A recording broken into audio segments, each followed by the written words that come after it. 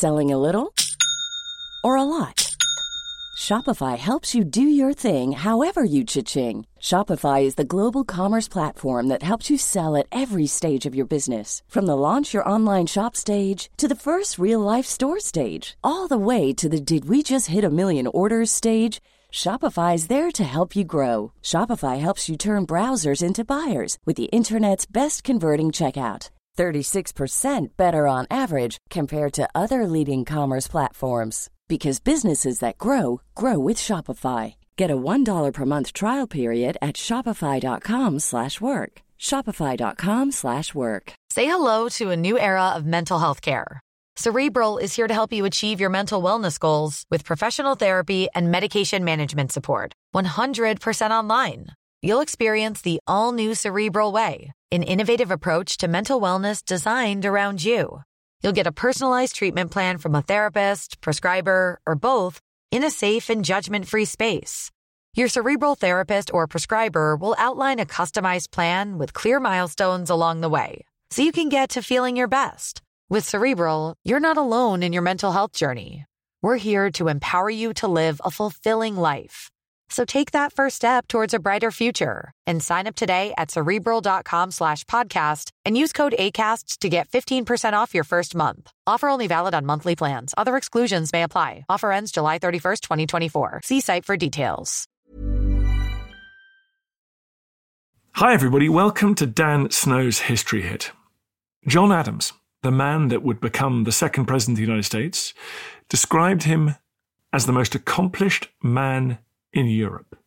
Apart from his many other talents, he could throw a coin in the air and hit it with a shot from his pistol.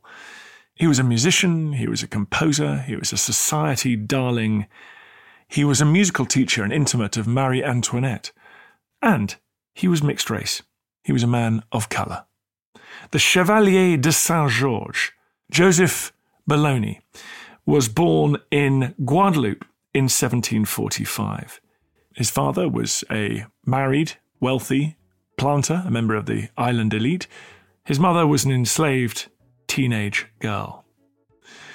He was blessed with extraordinary talents and went on to have a very remarkable life. A life that is now told in the eponymous film Chevalier, directed by Stephen Williams. It has been released in the US, Canada, and here in the UK, and I thought it was a great chance to catch up with Stephen Williams, who is himself Canadian, born in the Caribbean, educated in Europe, to talk about the Chevalier, the subject of his movie. Stephen Williams got a long and illustrious career in show business. He was an executive producer of Lost, you'll remember the TV show that everyone used to watch back in the day, and he's directed many movies since. This is the story of the Chevalier de Saint-Georges. Enjoy. T-minus 10. Atomic bomb dropped on Hiroshima. God save the king. No black-white unity till there is first and black unity.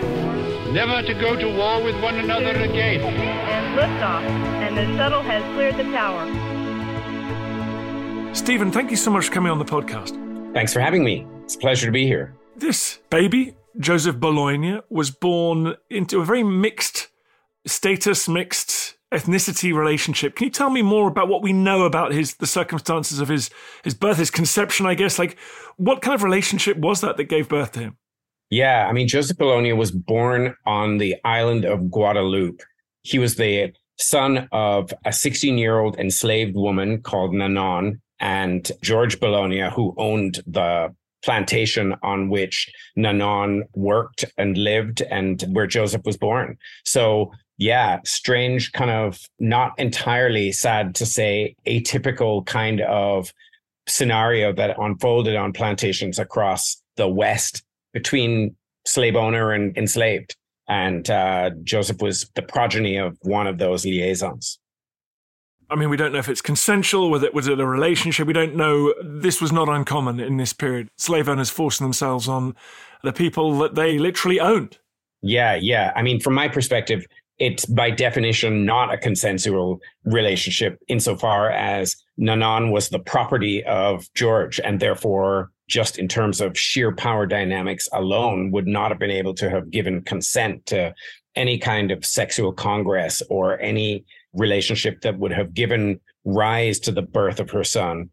So yeah, highly kind of challenging and problematic origins for Joseph Bologna.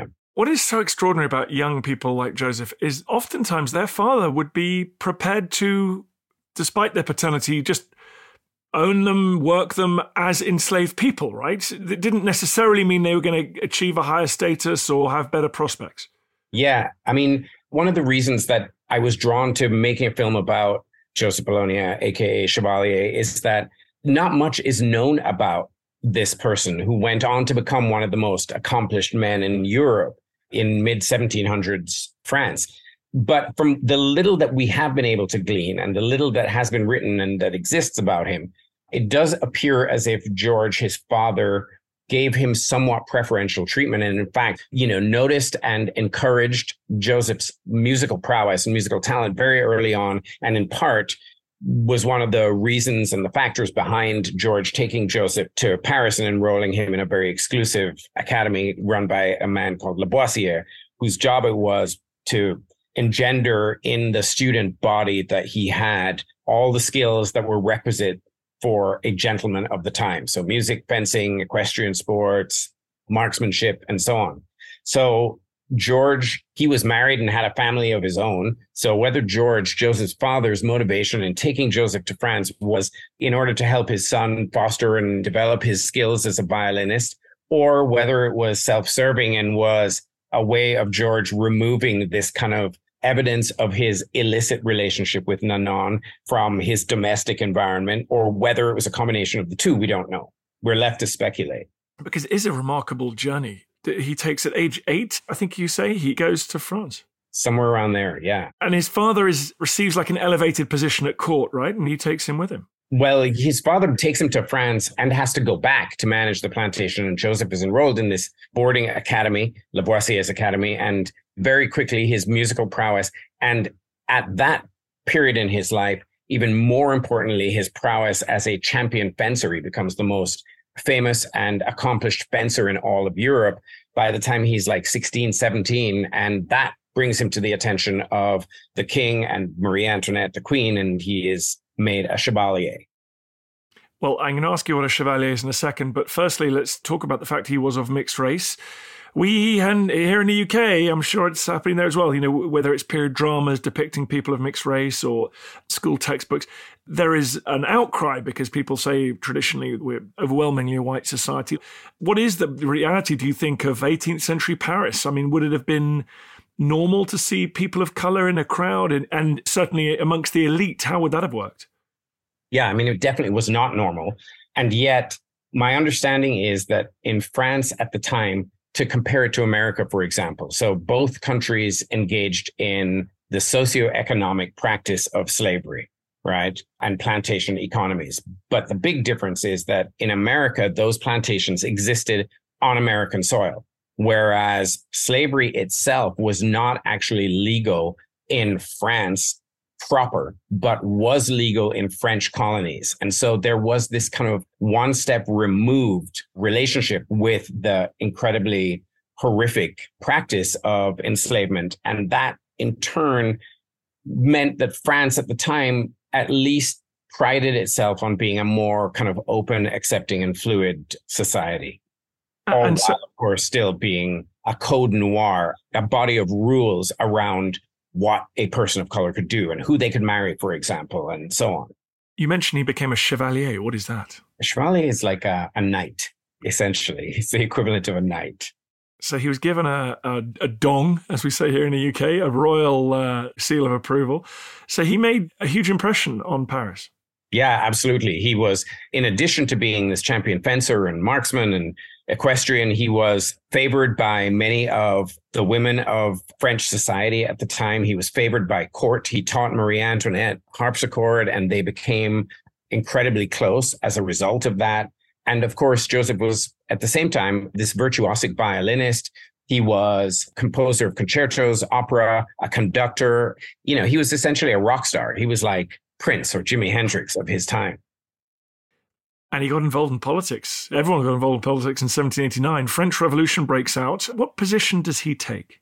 So what's really kind of fascinating is at the beginning of his entree into French society, he and Marie Antoinette become thick as thieves. They're super close. They're great friends, and he moves with tremendous ease in the upper echelons of French society. And something happens between that time period and 1789 when the French Revolution breaks out, and Joseph then winds up being the leader of a 1,000-man all-black battalion in opposition to the monarchy in the Revolutionary War. So he goes from being a friend and consort of the Queen to bearing arms against her and the monarchy. And so there's something that really kind of transformative that happens in terms of his appraisal of his own place in society and his connection to people like him who continue to toil on plantations across the rest of French holdings and French colonies. You end up with lots of curious contortions in this period, don't you? I mean, presumably it's the revolutionary spirit of emancipation was an influence on him at this point. Absolutely. I mean, a lot of which was afoot in England, actually, at the time. The abolitionist movement was gaining great momentum in England, and Joseph was definitely influenced by many of the abolitionist thinkers in England during that time period. And then I think it was in 1794 the French Republic did indeed outlaw slavery in its colonies. So I wonder if that was something that drove him on. But in fact, he ended up on the wrong side of the whole thing, as so many people did. He ended up in prison, didn't he? And was probably lucky to escape the guillotine during the Terror.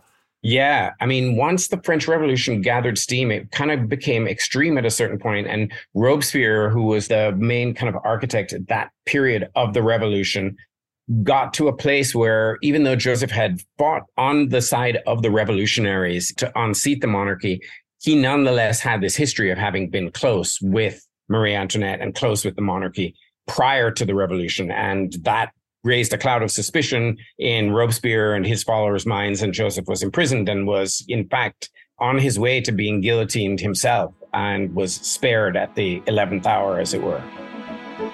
You listen to Dan Snow's History Hit. We're talking about the Chevalier de Saint-Georges. More after this.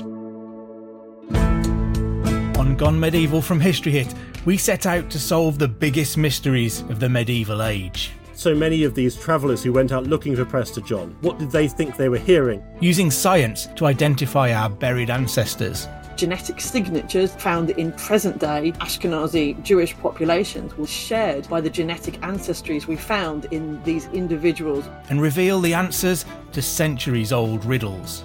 I stand up straight in a bed, I'm hairy at my base, and I make the ladies cry. The solution is an onion. I'm Matt Lewis, and every Tuesday and Friday you can join me to travel the medieval world in search of the stories you haven't heard and to get under the skins of the ones you have. Gone Medieval from History Hit. Twice a week, every week. Listen and follow on Apple, Spotify, or wherever you get your podcasts.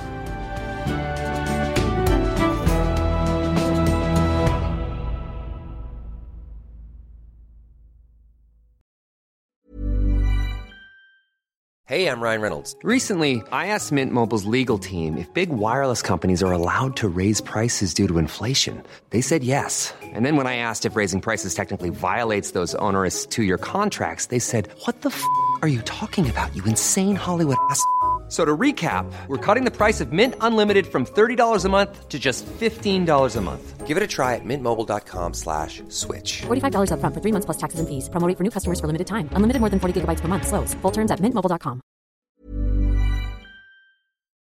Hi there, everyone. I want to tell you about a podcast that I think you'll like. It's called Mysteries at the Museum from Travel Channel. It's narrated by my good friend and host of American History Hit, Don Wildman. On Mysteries at the Museum, Don travels across the US to find objects that tell shocking stories of American history. You'll hear about the portrait linked to the first bank robbery in American history and about the failed invention from World War II that became one of the most popular toys for kids. Uncover the secrets behind these incredible objects and learn about the history of war, science, crime, and everything in between. You're going to love this podcast, all about the remarkable objects in our treasure houses that are museums. Please go and check it out. Mysteries at the Museum from Travel Channel.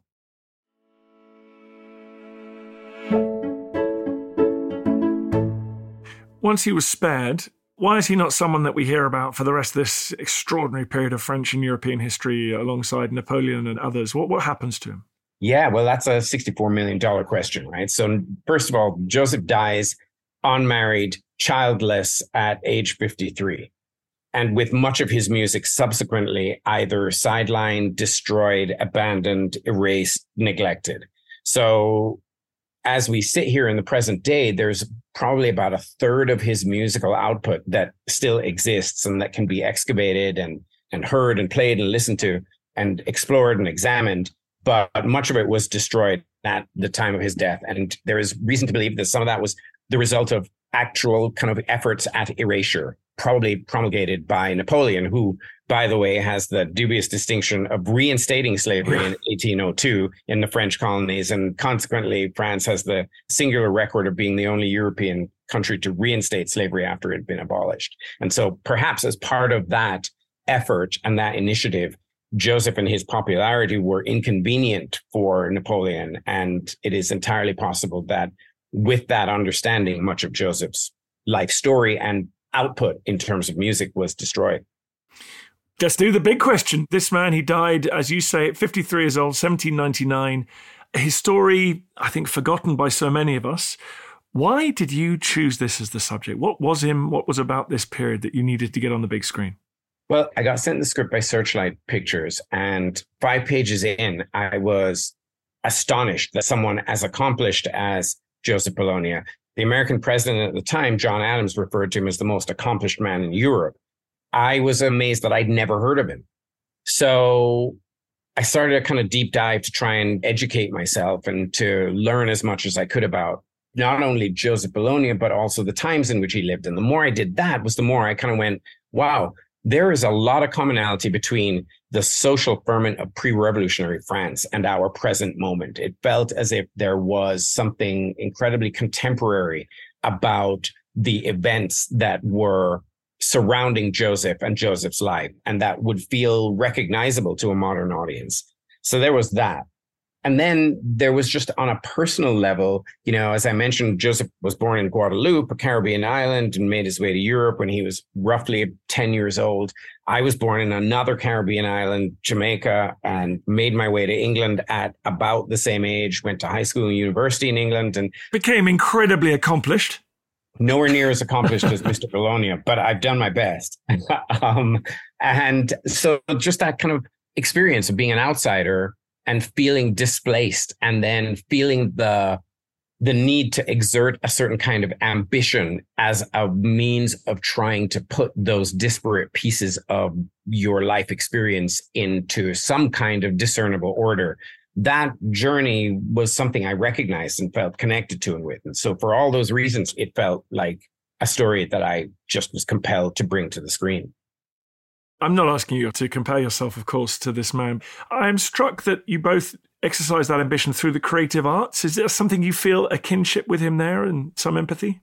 Absolutely. The journey of the artist and the explorations that are pursuant to that life path. Absolutely. That desire and compulsion to express yourself as a means of, I guess, kind of figuring out your place in society and navigating your way through that society. And then your understanding of the limitations around that endeavor. Joseph's acceptance in French society was very, very conditional. There came a moment when the rubber hit the road and people made certain choices and decisions around him based on his race and his ethnicity. And I think that that's always part of the journey of people like Joseph and myself.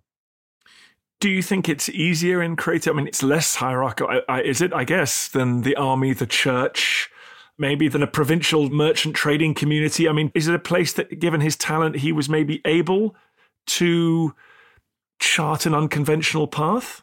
It's a more relaxed dress code, for sure, than being in the church or the army. That's a definite allure, for sure.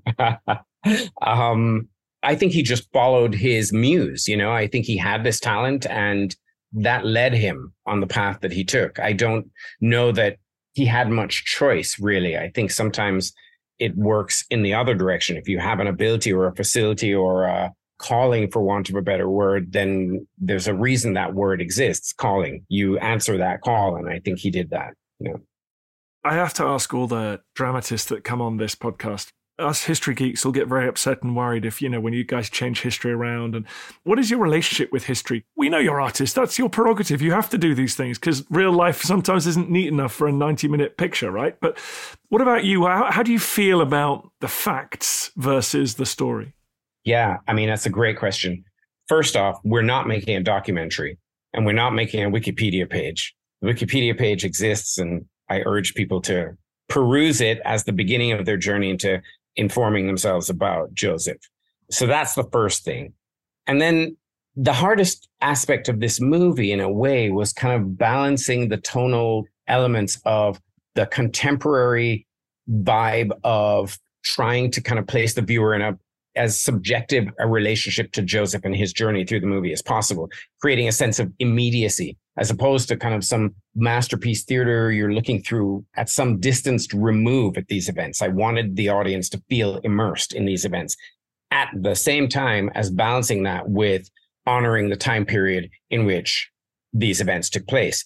And in that enterprise, I was mostly guided by a quote from Tom Stoppard, which I subscribe to, which basically goes as follows: facts are facts. The truth is something else entirely and is a product of the imagination.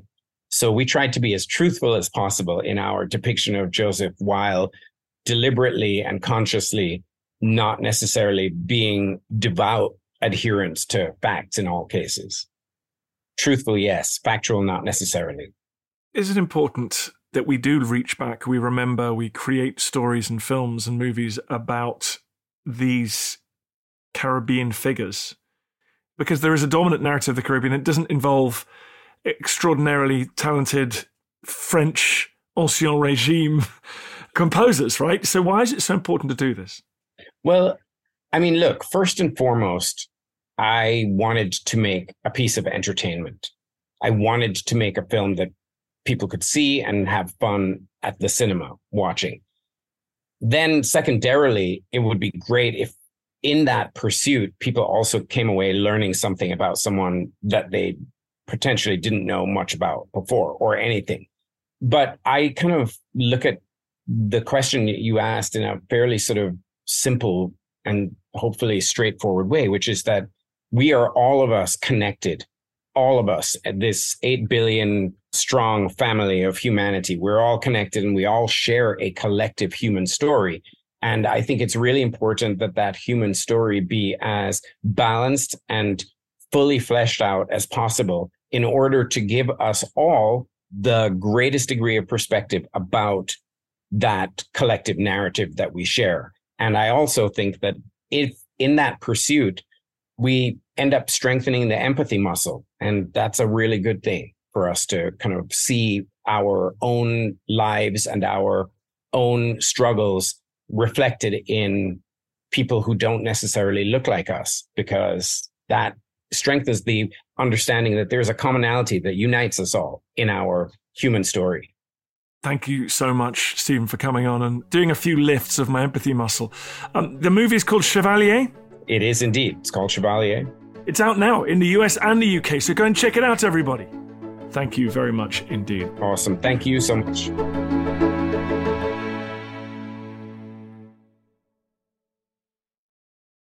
Thank you for listening to this episode of Dan Snow's History Hit. Please follow this show wherever you get your podcasts. It really helps us, and you'll be doing us a big favour. Don't forget, you can also listen to all of these podcasts ad-free and watch hundreds of TV documentaries when you subscribe at historyhit.com/subscribe.